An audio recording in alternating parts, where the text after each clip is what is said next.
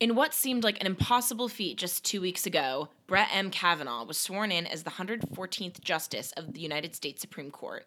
For better or for worse, Kavanaugh's triumph has galvanized the right and enraged the left. Who needs an October surprise after this? I'm Tiana. And I'm Avery Hogarth. This is the Political Pregame. Sit down and have a drink with us as we head into the final month before the midterms with our political sphere as heated as ever. You'll need it.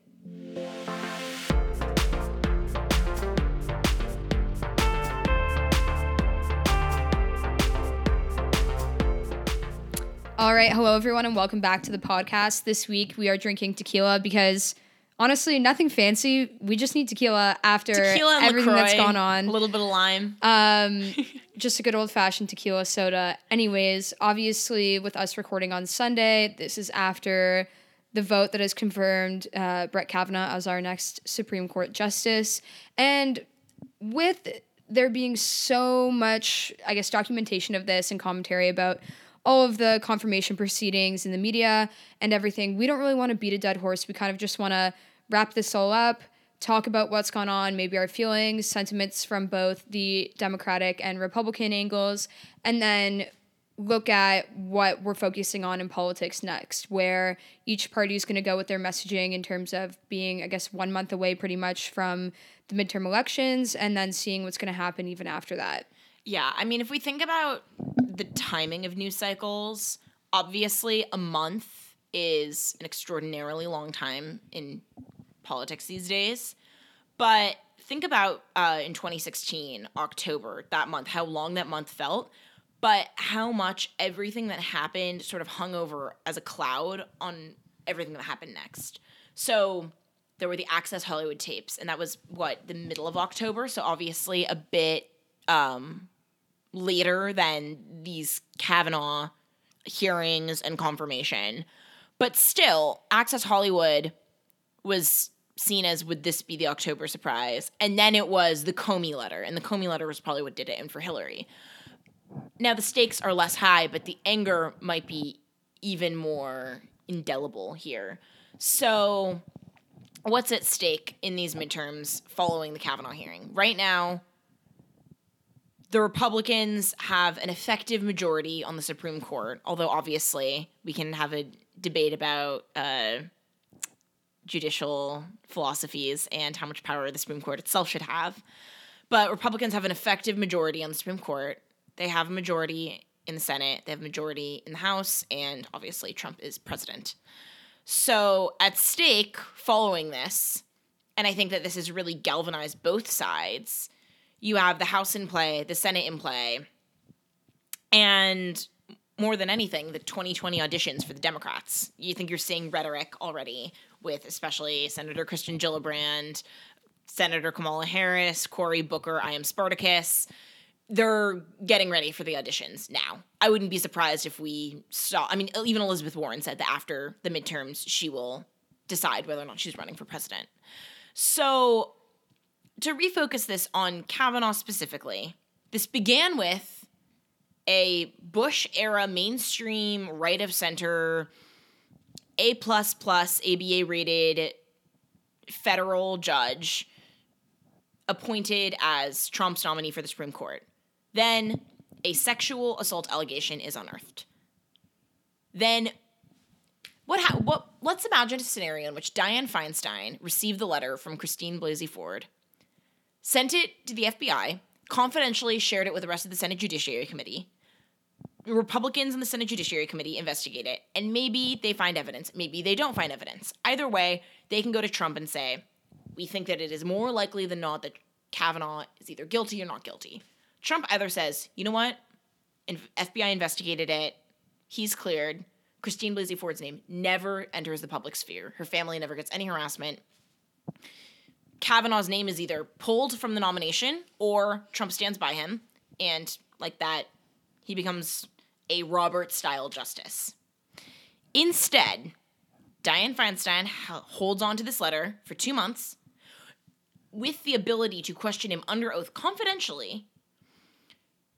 She lets this thing pass until the week before the confirmation vote, and then all hell breaks loose. You have the Deborah Ramirez allegation come out in the New Yorker, in which the media completely hypes this up as being as detailed and as damning as Blasey Ford's, which, mind you, still doesn't have evidence, but has someone who does not seem like a very intent political actor, someone who clearly, as we saw in her hearing, can hold her own. You have NBC News writing these insanely fallacious and just false stories in which they suggest that Kavanaugh was witness tampering with text messages, when actually Kavanaugh was just warning his friends that they would have to speak on the record about this publicly. And they omit the fact that Ramirez herself was fishing for other Yale classmates to basically trash talk Kavanaugh. Then Democrats can thank Michael Avenatti for bringing out the gang rape allegation, perhaps the most absurd of them all. So where does this leave us? The right is pissed, and I believe more united than I've seen probably since the Tea Party, which is weird, because you have a bunch of people who still don't like Trump, will never like Trump, who are still going to vote red in the midterms, because that's not a reflection of Trump. It's a reflection of how insane the Democrats are. On the left, you have the Democrats pissed, feeling like they weren't able to block this vote, and more importantly, like their leadership is incompetent. So all of this really could have been avoided. And as Mitch McConnell put it, the Democrats and protesters managed to do what he and Republican leadership couldn't: fire up Republicans to go out and vote. If you look at the enthusiasm jump, especially among white women, which is a demographic that Democrats need to come out for them or to not go out for Republicans, they're fired up for the GOP. So all of this is to say that this is, I think, a unique political moment in which anger is at an all-time high, but the debate is so surface level, and the debate is so disjointed. Because on the Republican side, you see people talking about the truth and people talking about evidentiary standards. On the Democratic side, you have the discussion about the seriousness and the salience of sexual assault as a political issue. And I think that most people who are going out to the polls genuinely believe in their sides. And I think the leadership has become so deeply cynical that it's scary to think where we will be for any outcome of the midterms. Well, it'll be interesting to see where the messaging goes to for each party moving into the final 4 weeks before the midterms.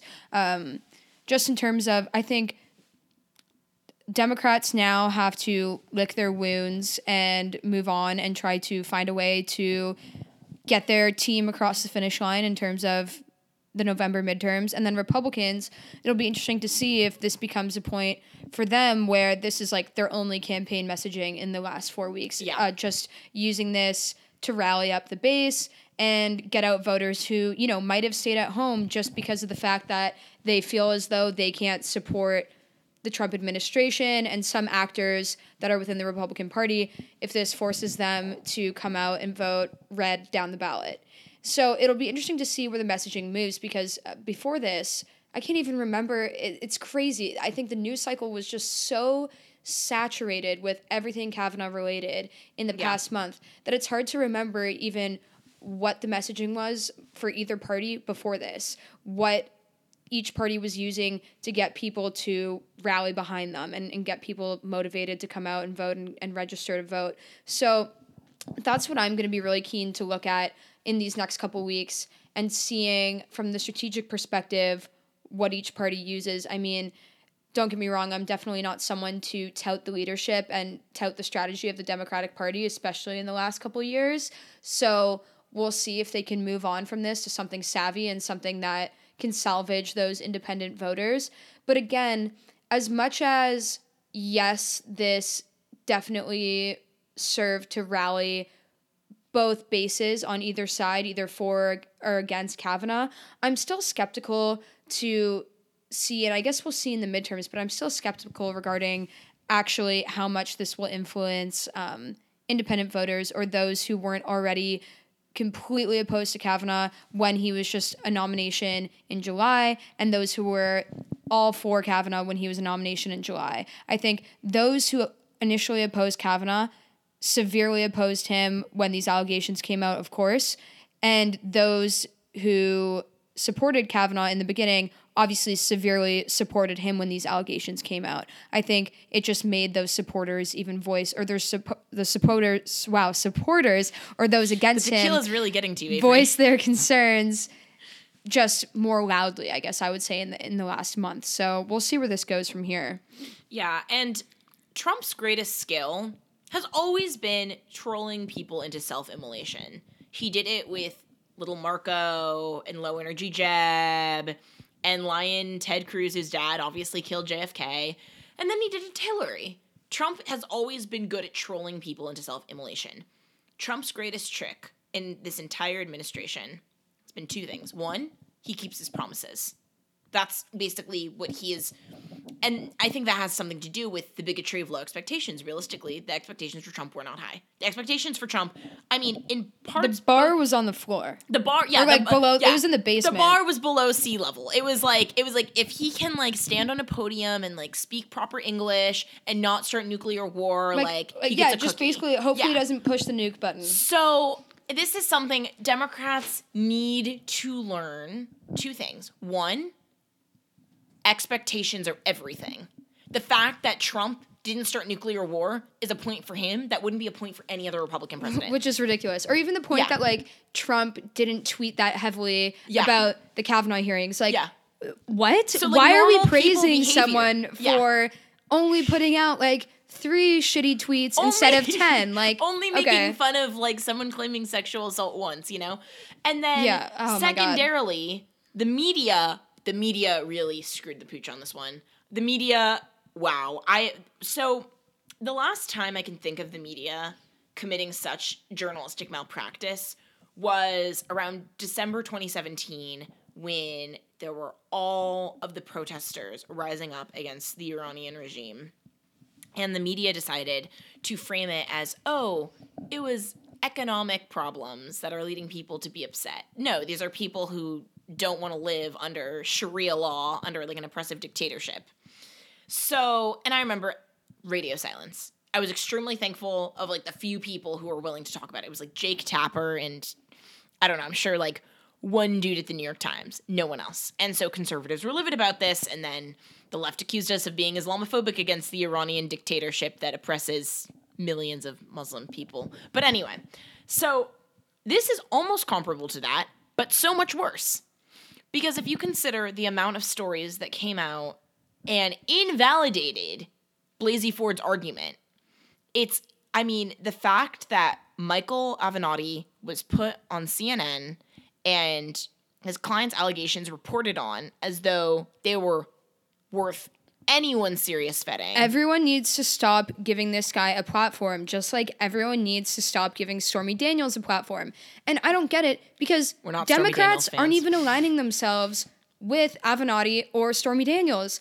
Everyone is kind of looking at them like, what the hell is this going on? It's basically, yes, politics is a circus right now, but they're running their own little traveling circus by themselves, and no one understands what's going on. So it's because they think that they're trolling Trump, and realistically, Trump doesn't give a shit. Trump screwed probably half the Playboy Mansion throughout the 80s. He could not care less about Stormy Daniels. Even when I talk to the most left-leaning Democrats I know, no one brings up Avenatti and Stormy Daniels as a talking point against Trump or against Republicans or anything by that matter. So I wish they would go away, and even just everyone wishes they'd go away. Yet the media takes them so seriously. Yeah. And I mean, as the media, the greatest thing I think I learned in the whole Kavanaugh news cycle is that the media learned nothing from 2016. Maybe the DNC learned something from 2016. I don't know. We'll decide who they try and prop up for their presidential candidate.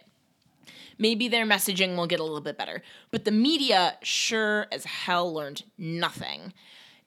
So the New York Times reported that Trump got the equivalent of $2 billion in free media coverage because CNN would play his empty podium at his rallies during the campaign waiting for him, while Marco Rubio and Ted Cruz were giving actual speeches. Yeah. Because they thought, oh my God, Trump is so crazy as the Pied Piper candidate. He's so wild that he gets us views and he probably won't win. Big mistake. So for a while I was thinking about Avenatti. I was thinking, all right, everyone keeps on comparing him to Trump. Yes. In the same way that I think Trump has fun when he fights, I think Avenatti has fun when he fights. They're both brash. They both have a way with words, if you can call it like that. They both have this weird machismo appeal that for some reason people on their side like. Whatever. Creds to them. But when people started talking about Avenatti wanting to run for president, I thought, this is horseshit. Like, Trump was a household name for 2 decades before he even talked about running for president. You know, he was already someone with perfect name recognition. I was thinking, Avenatti doesn't have that at all. Then I was reading CNN one day, and I saw a Chris Chaliza article, of course, and he was saying reasons why Avenatti will never be the Democratic nominee for president. And then I thought, oh my God, he's totally going to be the Democratic nominee for president. Yeah, let's just stop talking about this guy. Like, the fact that CNN said it wasn't going to happen means it's going to happen. I know. Oh, gosh. It's absolutely ridiculous. It's so scary. He could actually be the Democratic nominee. Because, I mean, if you compare his ability to fight, quote unquote, to Amy Klobuchar, Kristen Gillibrand, like, these women who just kind of, like, act really, really, really angry and high and mighty and then take their fat corporate check from, like, Wall Street. Avenatti has an actual appeal, and that's terrifying. We do not want an Avenatti versus Trump fight. Honestly, I don't mean this offensively at all, but I think the one difference is that within the Democratic left, there's not really a base for those kind of, like, circus, like, just, like, brutish characteristics as much as there is on, like, the fringe right. In terms of, like, definitely. There's not the rally around the flag effect on the fringe left as there is around the fringe right. And so that's, in my opinion, why Avenatti will never be able to have the effect that Trump's had, or even, not even someone with the name recognition of Trump, but just if you look at any of kind of these lower level political races where the super hardcore MAGA people who normally people would say, oh my God, you're completely unqualified and what you're saying is ridiculous, are able to now have a base and get through these primaries and actually, you know, put in a pretty good fight to be able to win these things. So I think that's one main difference there. Yeah, I mean, we'll get into our 2020 projections later on, but I just think it's... I mean, actually, should we just break and just do it now? Should we just do our 2020 projections? I mean, sure, yeah. Okay, because, all right, so I know that betting odds came out. Vegas bookers are betting on Kamala Harris is number 1. People who think that Kamala Harris can be president are not from California. Kamala Harris was not a well-liked state attorney general.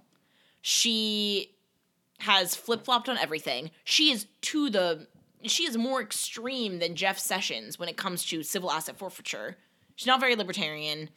Her background in San Francisco is sketchy at best if you look at the personal relationships that she was able to use to climb her way up, like, the political ladder. Really what she is an extremely attractive face, a relatively poised voice, every minority under the sun, and she wears a pantsuit better than Hillary Clinton. I don't know. I think Hillary Clinton rocks a pantsuit pretty well. But what I will say is, in terms of the traits that she does have and I definitely, a lot of people are seeing Kamala as one of the front runners, and why I don't see her as one is some of the details that you mentioned. I think if you get her in a one-on-one debate setting with someone from the opposing party, I'm not even talking about Trump, but I think they will be able to poke severe holes. Although that being just because of her resume, her record, you can say that she has been absent from the state of California. And obviously, you know, if she is the nominee, California's a blue state, they're going to vote for her. But just in terms of the sentiments amongst Californians do they believe that she has represented them well in the Senate? From what I can tell, no one's her biggest fan or anything like that. But she is a very skilled speaker in terms of the fact that she's very eloquent. When she's talking, even in the Kavanaugh hearings, you can tell her skill shines through as a former prosecutor, everything like that. She knows how to put on a show far better than Cory Booker or any of her. Yeah, if we're going to talk about people who are kind of in her league right now, a Cory Booker, Kamala beats him. But if we're going to talk about Kamala going against a potential Joe Biden presidential run or Elizabeth Warren, I think those two edge her out just because they have far more solid resumes, way less talking points to be able to I guess, create doubt within Kamala or poke holes in her resume and point to times where she has kind of climbed up the political ladder. So in my opinion, Joe Biden would be the best pick, but if he's going to run is the main question. Yeah. And what sucks about the Democratic Party right now and where things have gone, if I can just even use the midterm elections right now as an example, is we're seeing so many Democrats try to run for office, and it's just diluting the voter pool. So in so many primaries across America for this last midterm election cycle, we saw there being maybe 3 Republicans going for the nomination compared to 8 Democrats. And then you get to a point where there's a couple really well-qualified candidates and other ones that aren't so well-qualified, but they're running for their own, I guess, personal gain and incentives, where if you really want to see what's best for the Democratic Party, you should step aside and look at the long term, look at the big picture, and say, you know what, it's best if I put all of my support behind this candidate and endorse him or her, and let the voters be able to put all their efforts behind volunteering for their campaigns, fundraising, all of those things, and that candidate getting their messaging out. Because there's going to be a circus moving into the 2020 elections with so many Democrats thinking that this is their chance to run for president. I mean, basically, Kamala Harris isn't even the senator of California right now. She's a presidential nominee for 2020. And that's how she's speaking. But there's going to be way too much of a diversity in ideas for people to really understand what the Democratic Party stands for in 2020. And that okay, Avery, what does the Democratic Party stand for right now? Because if I listen to Alexandria Ocasio-Cortez, I learn one thing. If I listen to Kamala Harris, I learn another thing. And if I listen to Joe Biden, I learn a third thing. Well, exactly. And I couldn't even tell you. And that was something that was central to Hillary's downfall in 2016 as well. She didn't have a good message. If you said, what does Trump stand for? And you polled 100 people, I bet you 80% of them would say the same 3 things. Yeah. But if you polled 100 people for Hillary, what she stood for, you'd get so many different responses. And that's what we're looking at now. The Democratic Party needs to say, what is the winning strategy for 2020? And then once they define that, they need to put 3 candidates that into the spotlight that represent that messaging and put all of their support behind them, and then see what happens, let them duke it out. And through the debates, it'll show who is, the superior candidate. Yeah. But right now, there's Democrats who are more of like a Joe Biden-esque, have their respective Republicans, and then there's Bernie Sanders, Ocasio-Cortez, and then there's Kirsten Gillibrand, Kamala Harris, ultra-progressive versus super moderate. And within the Democratic Party, you're seeing almost 2 different parties in and of themselves. So if it continues along that path, I don't have high hopes. I think, and I've said this before, but I think if Joe Biden doesn't run, Trump will be a 2-term president. And I'll call that right now. Unless someone else proves themselves. I mean, Elizabeth Warren could step in there, get a little bit more of that moderate problem. People don't like Elizabeth Warren. People like Joe Biden, and that might be. I think she has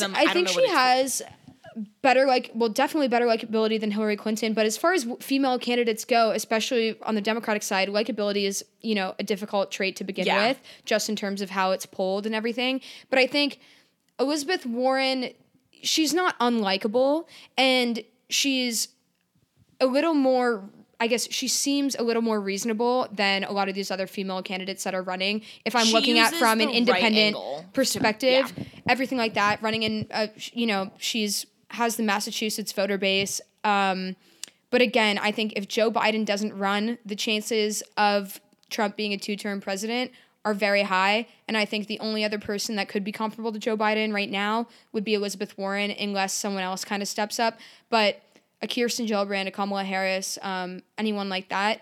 Yes, Trump would make hay of them on the debate the scary stage. Thing is that within the Democratic primaries, they have a great chance at securing the nomination because of what I've been talking about of these leftists, these calls to the left just to get through a primary, and then all of a sudden have to rebrand your messaging to make yourself seem more moderate. We saw this in primaries across the country.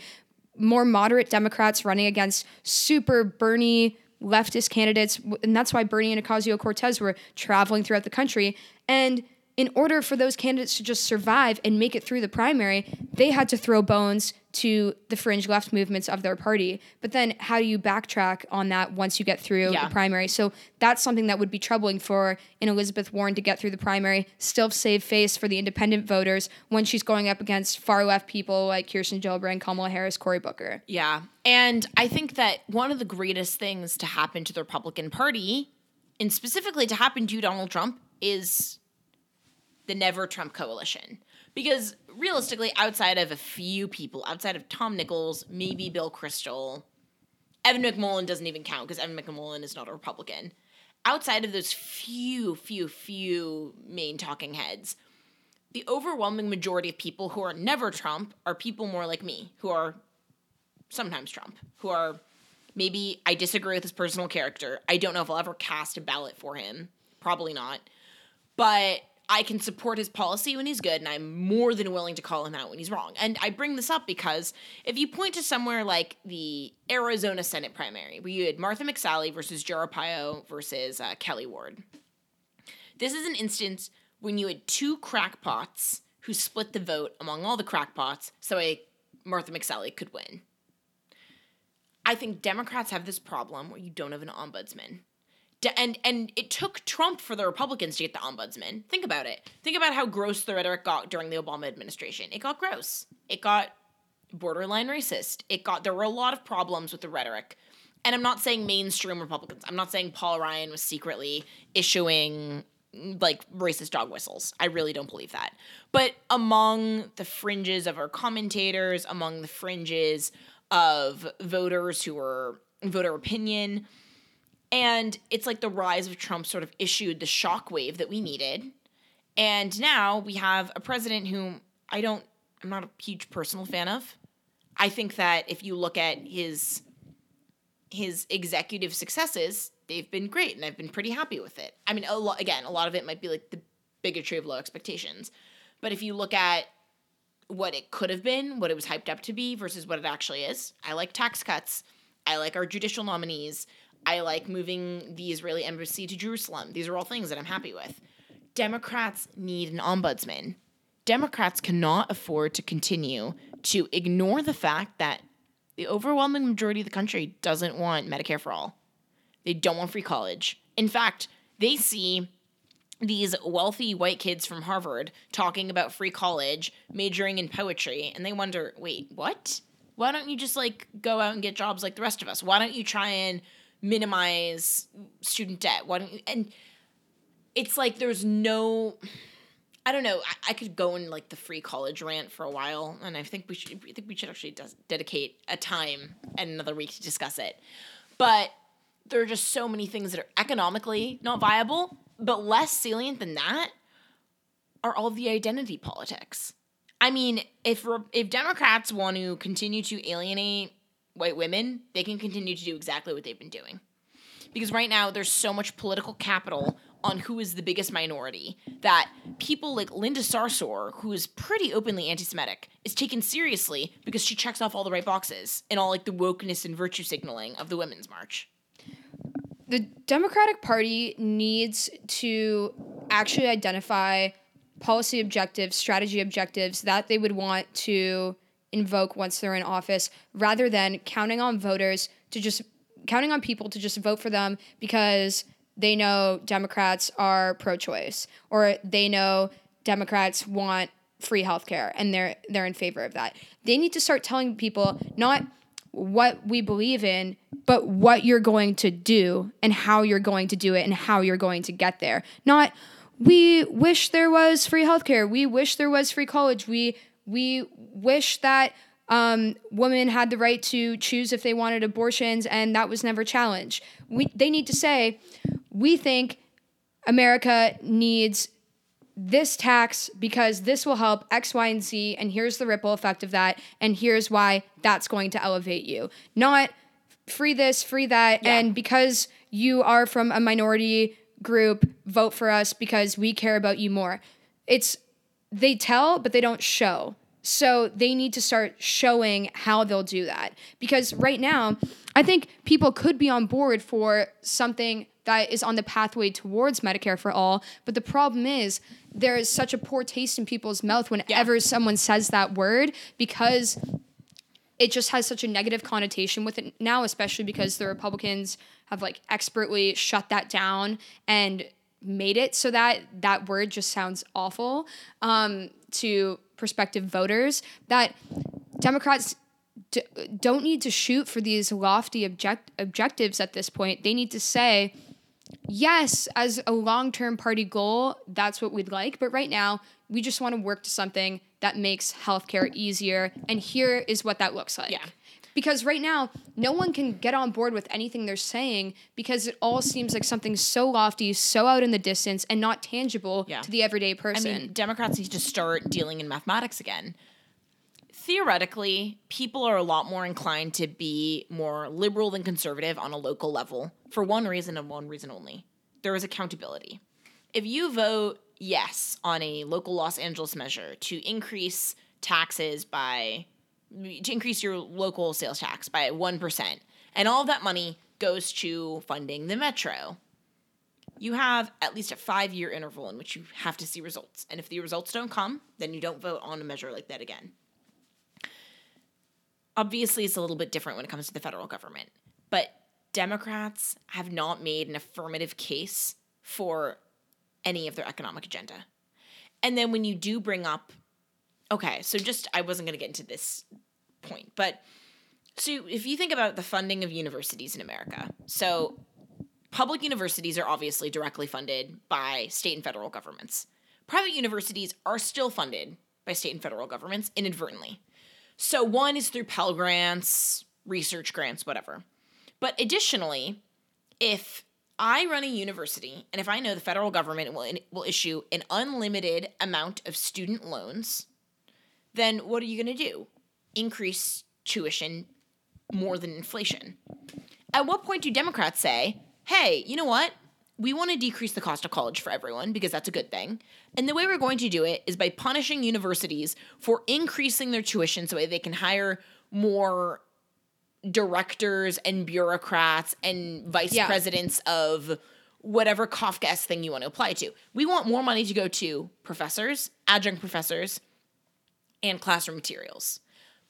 Why haven't... It's like, and instead, if you bring that up, then it's, then why do you hate education? Well, and that might very well be some Democratic actors' agenda and their way that they would want to achieve free or reduced college tuition. However, because Democrats just say free college, free Medicare, no one knows how they're planning on doing that. So everyone immediately jumps to thinking, well, then that means they just want to raise my taxes. And no matter who you are, left or right, no one wants a tax raise if they don't have to have one. And so people now think about the Democratic Party as a party that just wants to take away my money, wants to tax me as much as possible and give people freebies. And that might not be the case, but they haven't told us why that isn't the case. They need to start saying, we want free college, but we want to take money away from universities that raise their tuition and do X, Y, and Z. Like, think about it this way, even with immigration in the 2016 election, or even in the midterms now. With Trump, he wanted immigration reform, and Republicans made Democrats start talking about immigration reform too after 2016, and Democrats want to reform the immigration system. They might think about it differently than Republicans, but they are now in favor of that. To discuss. Trump, immigration reform in 2016, what did he want to do? Build a wall. We knew what he wanted to do with that. Democrats go, oh yes, I'm in favor of immigration reform. Well, what does that mean? What do you want to do? So the leadership of the Democratic Party preferably needs to start identifying how they're going to achieve their objectives and what the messaging is going to be behind that, rather than just, here's our objective, and think for yourself on how we're going to get there. Even Hillary could have done a better job with that in 2016. I know that she had, comprehensive policies lined up that she could have rolled out as soon as she was elected into office and put right into programs. But she didn't tell voters how she was going to do those things. She just told voters what she wanted to do. And that's something that's difficult. And it's also more troubling when within the Democratic Party, you have differing ideologies on how to get there. If you're Bernie Sanders, you just want to, I don't know, tax everyone. That's what the thing is. That's what people think. But if you're someone else, if you're a Joe Biden or if you're an Elizabeth Warren, maybe you think about this differently. But the problem is the Democratic Party hasn't said, here's the idea that we're going to put on the spotlight on how we're going to get there. Yeah, and I think that it's fair to be extremely harsh on the Republican Party and on the conservative movement for not properly expunging with the more flagrant racism, sexism of the ugliest wing of the Trump movement. I'm not talking about Trump himself. I'm just saying with regards to the supporters, the commentary at whatever. However, I feel like not enough attention is paid to the fact that when you think about where this administration started, with people who are obviously criminals, like Mike Flynn. And then even people like Steve Bannon, who weren't criminals, were never at risk of being arrested for anything, but were just bad people. Bad people. The fact that we've sort of been able to push these people into obscurity and find a tentative peace between the more nationalist, protectionist wing that's more Trumpy of the Republican Party, and between the strictly constitutionalist, individualist wing of the Republican Party, that is a big feat. And that the Democrats are unable to, I mean, you have people like Keith Ellison, who is like BFFs with Louis Farrakhan, who's openly anti-Semitic. You have people like Linda Sarsour, openly anti-Semitic. People like Alexandria Ocasio-Cortez, does not understand economics. I understand that she got her BA in econ from like BU or something, but she goes on she's platformed by MSNBC and makes the worst possible case for leftist economic policies that she possibly could. And no one on the left is calling her out on it.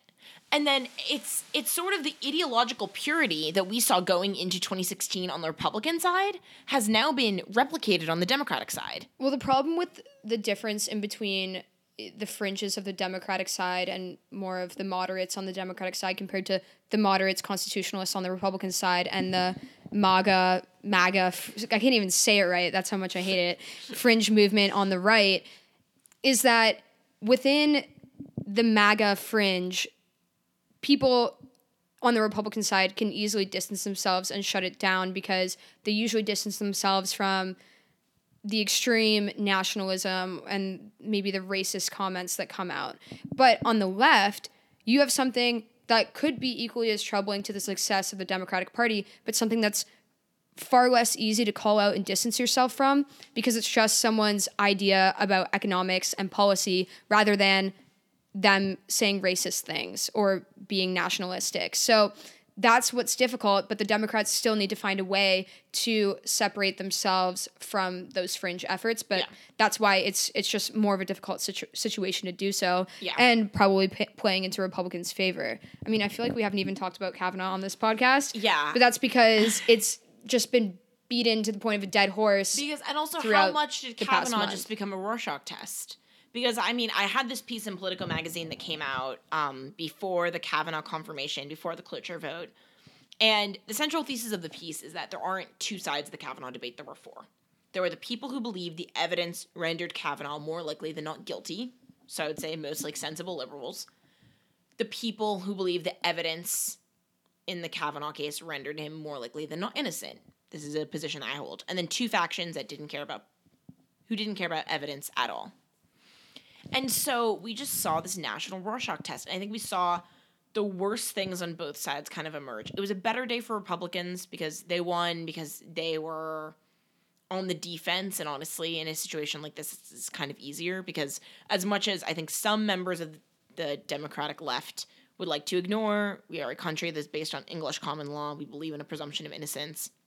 The benefit of the doubt goes with the accused. It was likely that they were always going to come out on top. So the ugly thing that it revealed in the Democratic Party and in Democratic strategy, and especially in the media, was this idea that sexual assault can become a political weapon.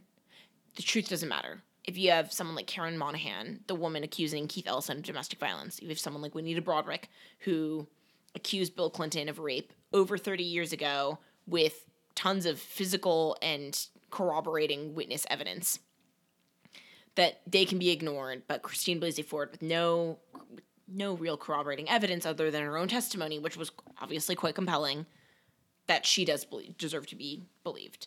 And I think that a couple of times, again, I'm not accusing all liberals who listen to this podcast of thinking this. I think it's a few top-level Democratic operatives who are sort of engineering this. I think that there were a couple times when the Democratic Party let the mask slip during this debate in which they said, but his politics are so bad for women anyway, it's like rape if he gets sworn into the Supreme Court. And that is such a dangerous message specifically for sexual assault victims. Because when sexual assault victims report, they are not looking for social justice. They are not looking to avenge their mothers and their daughters. They're looking to avenge something terrible and egregious, heinous, and hellacious that happened to them personally. They want individual justice. They want a slap in someone else's face. And I think that positing the whole Kavanaugh thing is, she wasn't just speaking for herself. She was speaking for women everywhere. No, she wasn't. She was speaking for herself. Christine Blasey Ford was speaking for herself, as she should be. She should speak the truth that she knows. But I think that we're entering this from a more, broader perspective. We're entering this very tenuous postmodern surreality when it comes to our treatment of the truth, where maybe the specific truth doesn't matter because the holistic truth backs it up. It's like I think this is similar to what happened to Black Lives Matter, where you had a few instances, Sandra Bland, Walter Scott, of Black people obviously targeted by the police with racist motivations, and those cops deserve to be not only fired but also in prison. And then Black Lives Matter activists took that sort of truth that had been confirmed among a couple of data sets and tried to apply it to cases like Michael Brown, where Michael Brown, there was credible forensic evidence that he was the one who affirmatively tried to assault the cop, Darren Wilson, I believe, who eventually issued the fatal blows that shot him and that killed him. Now, the error of that being that when you try and apply a universal truth to an instance that doesn't meet that truth, you're immediately going to have backlash. And that's precisely the piece that I wrote in Politico, what that was addressing. I think that Me Too is extremely important, necessary, vital for the health of this country. I fear that the backlash on the right now will render it ineffective because it'll be viewed as a partisan weapon in the same way Black Lives Matter eventually became viewed, which was not good for the country. Well, what everyone needs to distance themselves from the thinking of the truth doesn't matter because I hate your politics. Yeah. That is really like when you boil it down to it, what you're saying about what is very troublesome in wake of these hearings and what happened with Blasey Ford's testimony and her allegations. So that should never be the case. Yes, the claims needed to be investigated.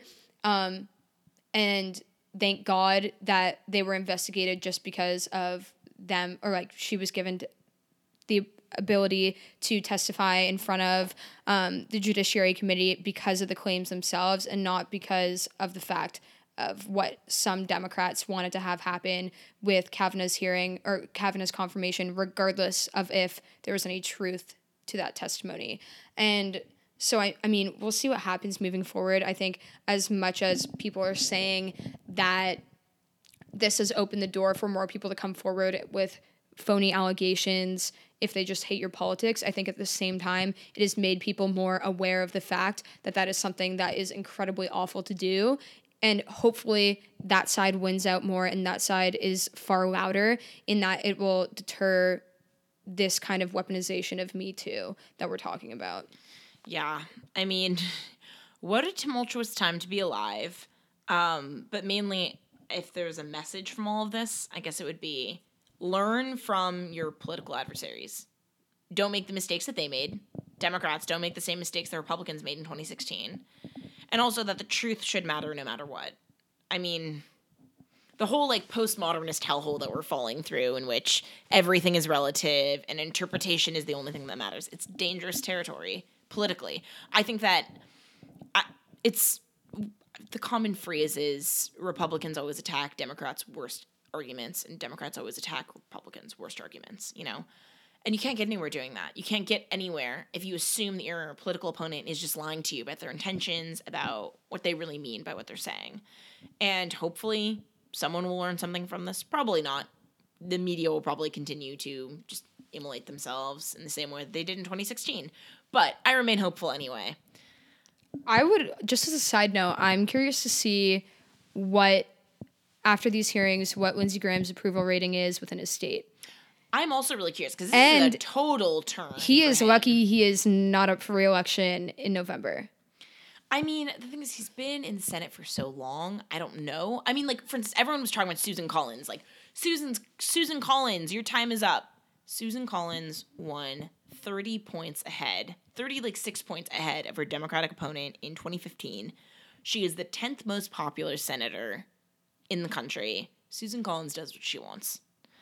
Someone like Lindsey Graham I don't actually know the stats on, but, like, I think that people don't understand, like, how much a political revolution requires to be from, like, the grounds up. I don't think that Trump would have happened if Obama didn't lose all of the local Democratic seats. You know, it starts from your local elections. It starts from your state elections, and then it goes to federal. That matters. So, I mean, obviously, get out there and vote, educate yourselves, because those things matter. You don't take back a White House without taking back everything else. Yeah, and the same can be said. I mean, on the Democratic side, we'll see what happens after the midterms. I mean, this has definitely thrown a wrench, I think, in everyone's plan, but I'm not going to call it right now as being beneficial to one side over the other. Yeah, oh no, it's still totally a crapshoot.